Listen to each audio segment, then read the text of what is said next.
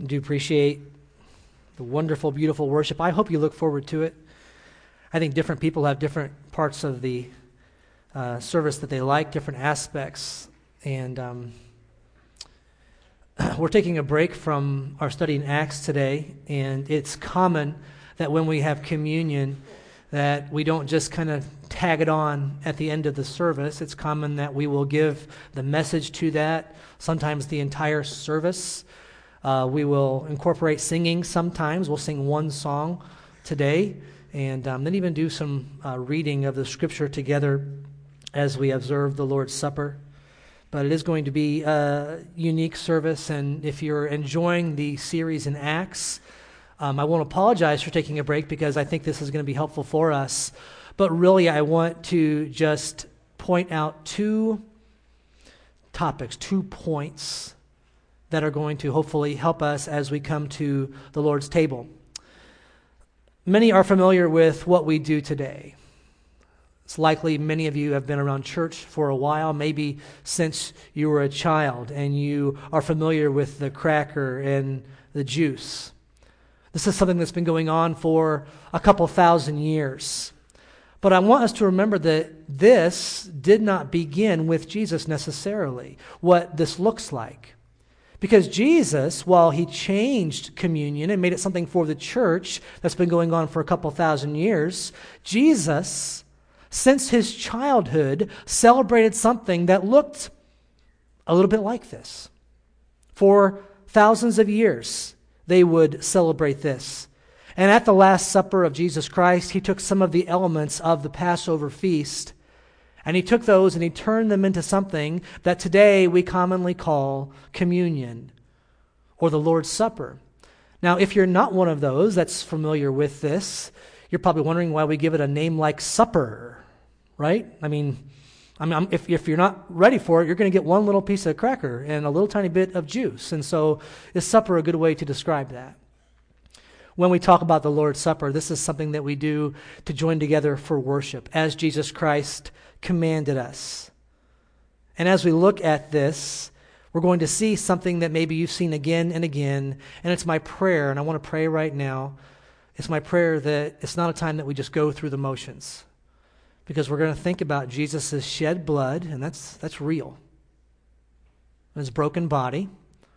We're going to think about what he did for us, and we're going to think about him coming back for those that are his children. And so as we stop for prayer, I would like for you can tune me out if you want, as long as it's something you're praying to God and spiritual. Don't think about the game later on today or the food you smelled when you came in the door.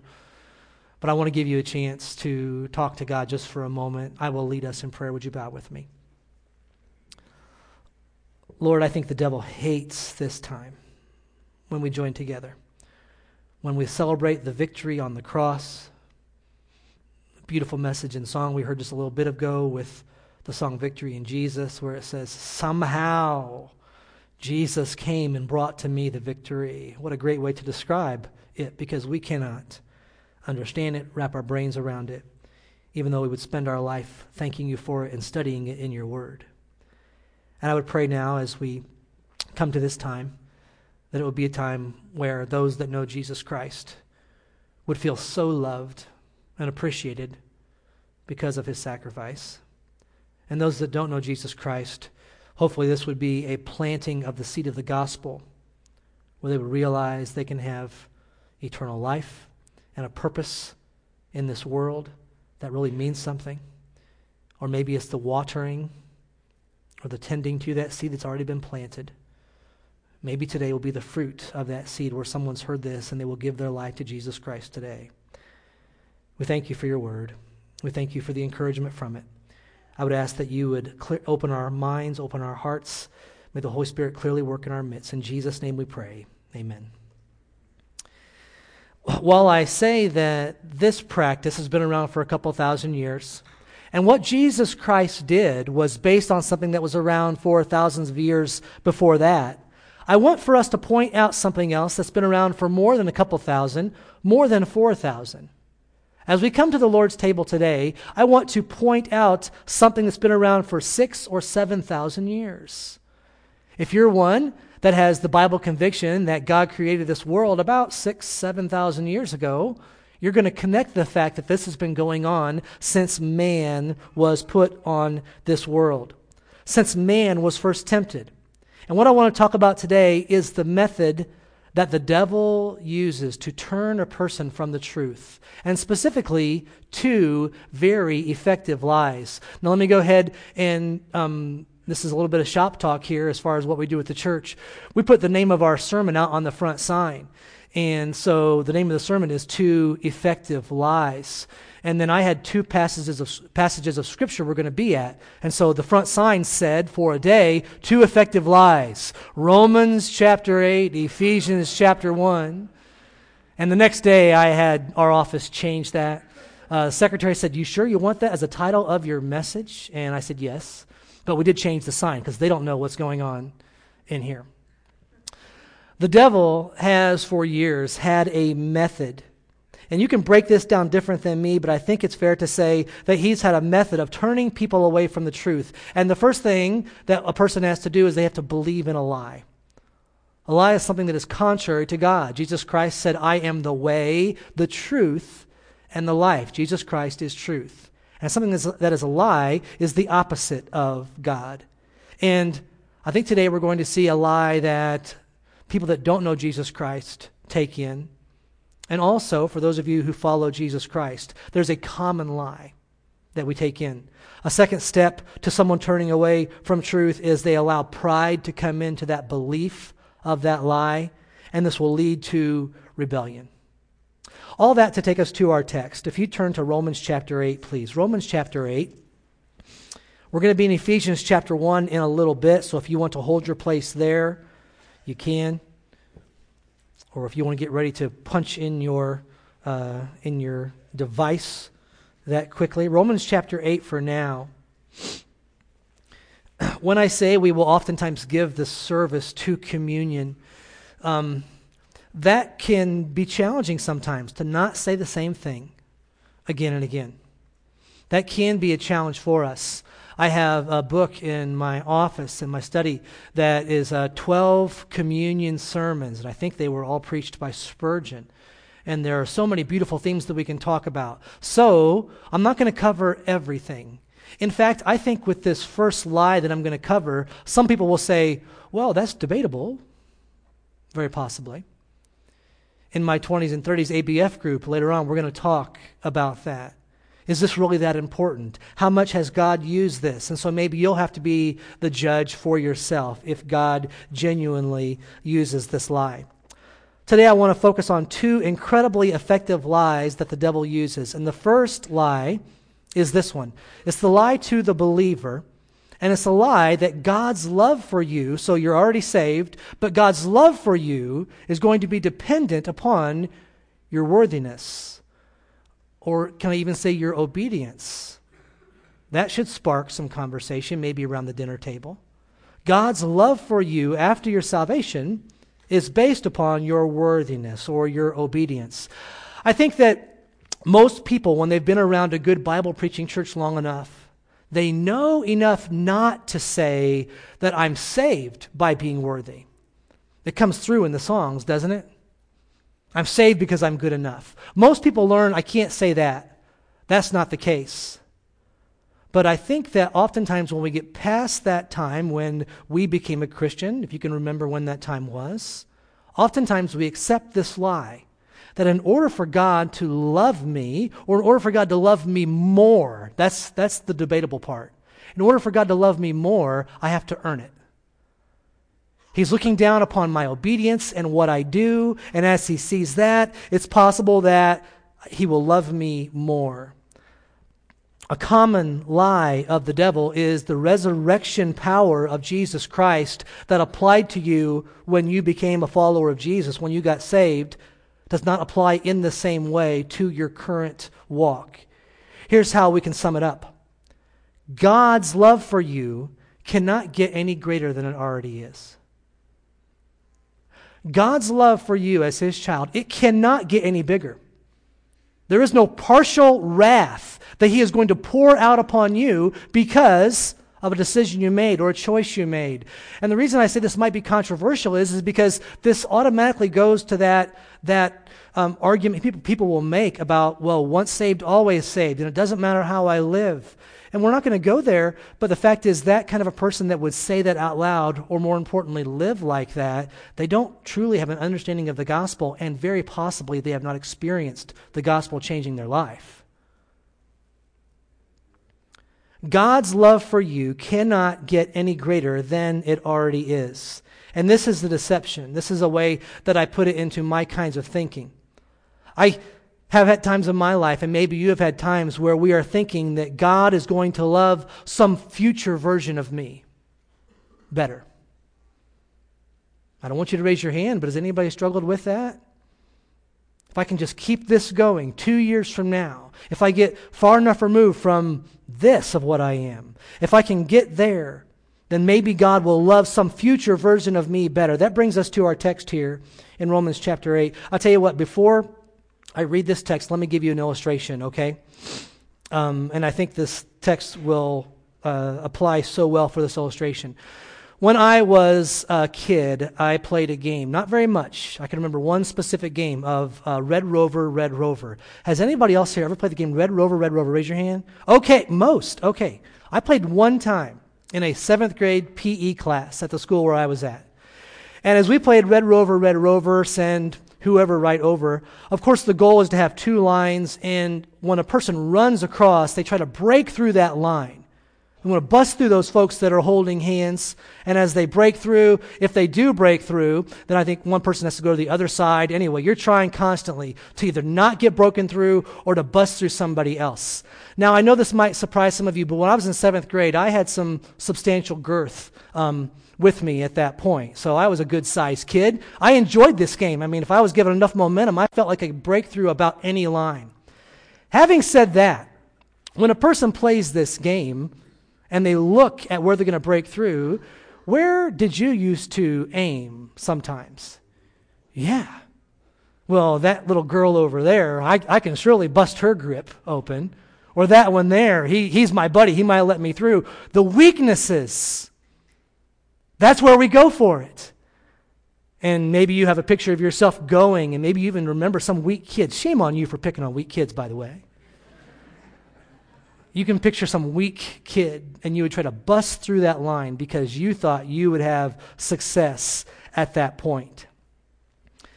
I think that many of us, when we come to our walk and we have the devil bearing down upon us, and I think there's, if I can say this, 2 goals. He wants to keep people from coming to Jesus Christ and salvation, and for those who are saved, he wants to keep them from being effective. That's what we're going to talk about here. This lie is to believers. He wants to keep you from being effective. And I think as the devil sees the line across there, and as he sees you, do you know the devil is smart? Do you guys know this?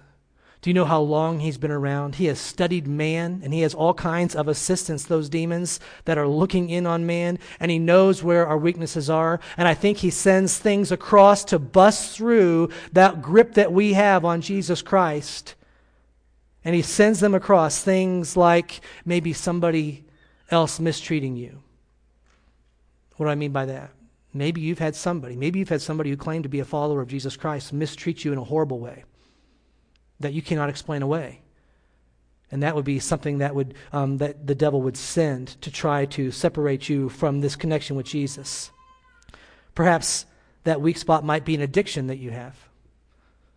We're not going to raise hands here, but I know there are addictions in this room. It might be an inflated self-view. What do I mean by that? Well, perhaps you've gotten to the place where there's good people that have a specific opinion of you, and you kind of have to keep that going. You might let some people down if they know of this struggle, or this past hurt, or this weakness, or this sin that's going on, so you have to keep that up. Maybe it's divorce. Maybe it's a sin that you just cannot seem to get victory over. I want to take us to Romans chapter 8 right now, and let me just say what I'm doing. I'm bringing us to the table because I think the devil oftentimes whispers in our ear a lie. A lie that tells you, don't you dare take that bread and that cup. Don't you dare think that God looks upon you with favor. I want to take us to Romans chapter 8 because it gives us all these things that I think the devil would try to use to separate us. Look at verse number 33 with me of Romans 8. We'll read down to the end of the chapter. Who shall bring any charge against God's elect? It is God who justifies. Who is to condemn? Christ Jesus is the one who died.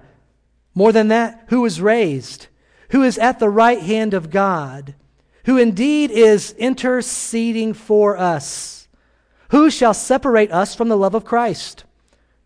Shall tribulation or distress or persecution or famine or nakedness or danger or sword? Are you seeing the list here? You see these things that might discourage us. As it is written, for your sake we are being killed all the day long. We are regarded as sheep to be slaughtered. No, in all these things we are more than conquerors through him who loved us. Then another list. For I am sure that neither death, nor life, nor angels, nor rulers, nor things present, nor things to come, nor powers, nor height, nor depth, nor anything else in all creation will be able to separate us from the love of God in Christ Jesus. As we look at this text, and as you look at yourself as a believer, a follower of Jesus Christ, you need to focus in on the idea that there is no condemnation for those who are his children. None. Jesus paid the price. It points it out, right? Jesus is the one who died, more than that, the one who rose from the dead, more than that. And if you need a sweet picture to come to the Lord's table with today, use the picture of Jesus Christ as your intercessor. That beautiful picture of you and he standing before God the Father, and God the Father looks at you as clean, as spotless. Not because you just happen to get victory over that sin, but because that sin is under the blood of Jesus Christ. There's no more wrath left for his children. Jesus took all the wrath for followers of God. And the reason that this is good is because what if you, kind of like me, what if you got saved and you still have this little bit of sin, this pull, this desire in your heart? And we don't like to talk about those things, do we? Those are negative things. Those are difficult things. And so what if you've heard that you're going to, if you get saved, you're not going to struggle with that anymore? What if you were saved in your youth and you still struggle with that rage, with that lust, with that pride? What if this is still in you, those things that we don't even like to talk about? And at the sake of going long today, let me go ahead and just rabbit trail here for a little bit and just tell you, for those of us who are in this church family, in this church body, when people come in, and we're going to talk about unbelievers in just a moment, but when people who don't know Jesus or have, maybe they're saved and are baby Christians, haven't hardly grown, what they need to see is not individuals that seem like they completely have it all together. And I know this is debatable, okay? But they need to not walk into a place where everybody else completely has it all together. And they're like, man, there's no way in the world I can measure up to those folks. Because what you and I know is you don't have it all together. Now, I hope you've progressed to a certain point in your sanctification, your walk with God. And I think it does get easier in a lot of ways. But having said that, if you want to have an impact on those that are coming in, on those that are watching you, they need to know that you struggle like they struggle in some ways. Like I said, I know there's different parts to this conversation, but that will have an impact when they look. Just this past week, I was driving in my neighborhood and I was talking to one of my neighbors, and I had my agenda in mind. And I'm thinking this is what needs to happen. And I was ready for the common question response that we get, how are you? And the common response is, fine. How are you? And the common response is, fine. That's what I had time for.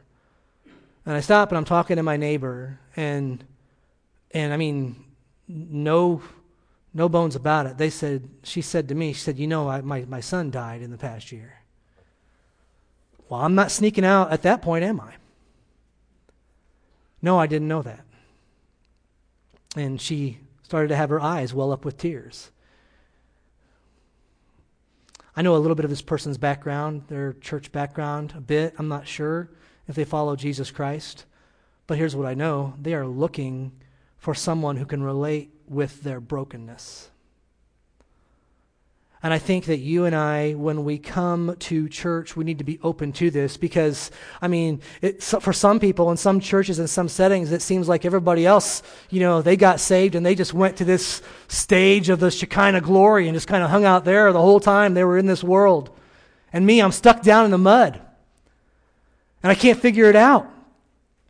And what happens when you get saved and you still struggle with bitterness? It didn't go away necessarily when you got saved. What happens when you get saved and you still have all these issues, and it's then that you might believe this lie from the great deceiver? Sometimes it comes in this form. Get saved and then you won't battle anymore.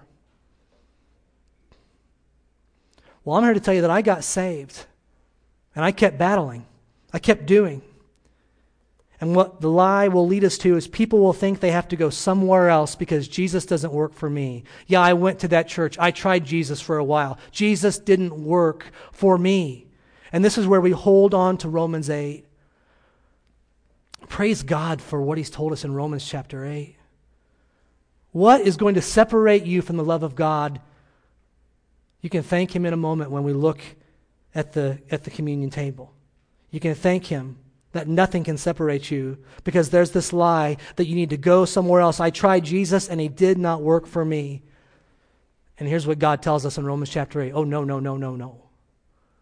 We'll work through this. That's what God says. You are mine. I have sent my son to pay the price, and you are mine. Don't quit. I will not let go. There is nothing that can break through this line. I love the picture that God holds us in his hand. And nothing, no power, no man, and you can go back over our text in Romans 8, nothing can take us out of God's hand. There is nothing so powerful that it can remove you from the love of God. And so what do we do with this? This idea that God's going to love some future version of me better than he loves me right now. What do we do with that? Well, when that lie comes, God says, no, we're going to work through this. Keep getting on your face. Keep confessing. Get part of a community where you can do life together. Keep seeking after me. Keep walking. Don't give up. Get help. Get guidance, but do not give in. I will not let you go. And if I will not let you go, no one can condemn you. It says here, I do not condemn you. And if God cannot condemn you, who can condemn you? More than that, we have the picture of a court here, right? This picture of a court and the judge. And God says, I don't condemn you, so no one can condemn you. Even more than that, the picture we get here in God's word is no one can even bring a charge against you. So think of the verdict being condemned. Before that, the charge. Not even a person can bring a charge against you. What court could they possibly charge you in? Everything is mine, God says. Here's what he's talking about. He's talking about that little voice inside of you that says you can't love God because of this little sin that you can't shake. You can't love God. This is the lie of the devil. And let me go ahead, and if you haven't already studied it out, let me tell you what God wants you to think about the devil, because the devil will speak that lie to you. And as he says that, here's what you need to know. First of all, recognize that it's a lie. And second, recognize where it's coming from. Because God's going to say, do you know where that lie is coming from? You recognize the author of who's telling you that? Someday he's going to spend eternity in hellfire, a pit that has been prepared for him. I wouldn't put too much money on that one. That's not where I would put my confidence. Don't listen to the lie of the devil, the great deceiver. Who can bring a charge against God's elect? No one. It means that we're going to stumble on our walk, and you will stumble. And the Bible tells us that a just man falls 7 times and rises up again. And that is not because you pulled yourself up by your own bootstraps. It's because the grace of God within you gives you the strength to continue on. It means that we stumble on the path of sanctification, and Jesus holds fast to us. And then the devil is an equal opportunity deceiver. Quickly, if you have Ephesians 1 marked there, I'm going to read a few verses from Ephesians chapter 1.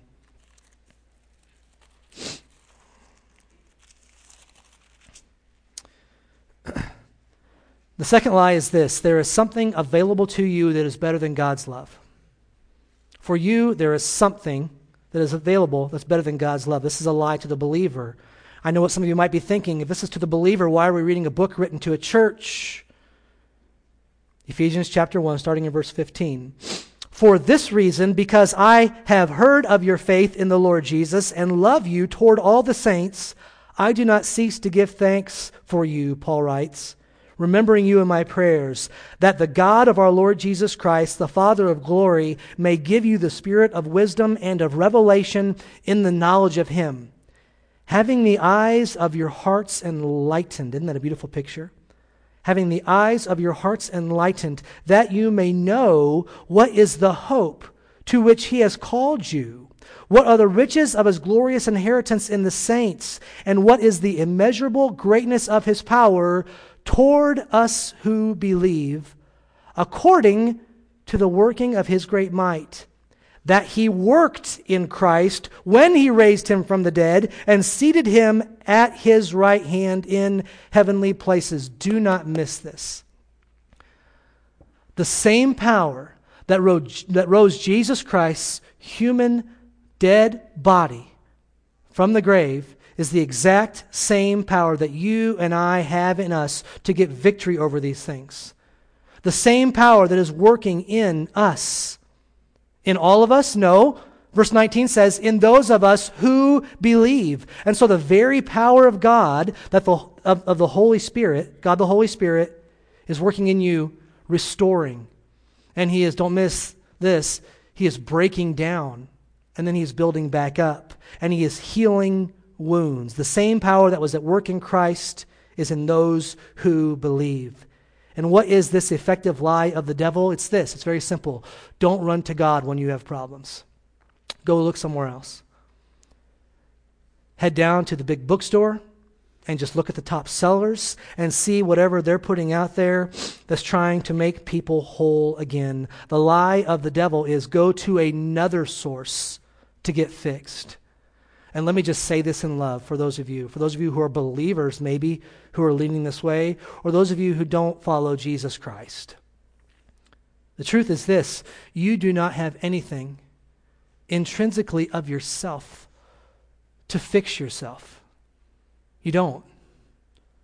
You can't find the right method, the right book.